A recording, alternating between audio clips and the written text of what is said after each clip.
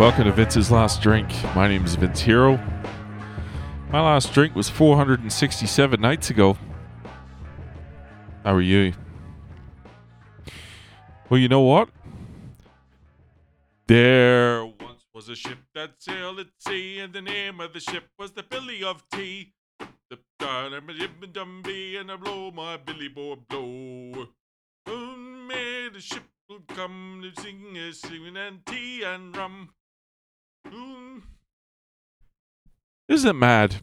These fucking pirates, when they wrote them songs, used to get fired up about tea. Soon may the Hellerman come to bring us sugar and tea. Who the fuck gets excited about tea? I've got 3 boxes of different fucking herbal teas in the kitchen. And you say the word, I'll go into the cupboard, throw them on the floor, and piss on them, because I don't care about tea. Who the fuck cares about tea? I like the song, but, it was a different time, wasn't it? Tea back then must have been something. Oh boy, oh boy. Let's have some tea. I couldn't give 2 fucks about tea. I've tried to like tea. I've gone to T2. You know the store where they have all the different teas? I've tried the different pots. I've tried. Can't give a fuck. My mum loves tea. My mum has between 6 and 12 cups of tea a day. She's not drinking it for the flavour. She's drinking it because she's trying not to smoke cigarettes or gamble.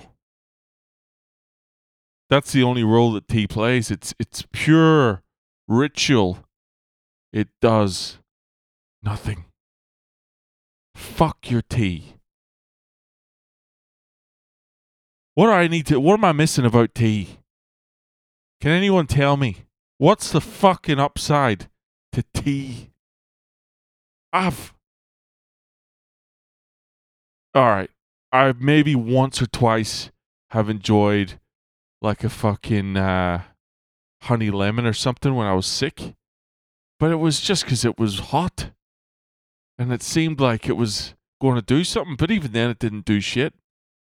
I may as well have just sat there and drank a fucking cup of hot water. I enjoyed the temperature of it. Is that what it is? Is that what's so good about tea? The temperature? Surely there's something else. What the fuck? Where does tea rank in the beverage category? Coffee's got to be number 1 in the hot beverage category. Tea's probably number 2. But there's not a lot of fucking competition for tea. You know what I mean? It's like you go caffeinated, which is coffee. If you can't do caffeine, you have tea. Not enough competition. Someone needs to there needs to be a new hot beverage. Because there isn't a lot of choice. It's a 2-party system. And one of those fucking parties is not much of a fucking party at all.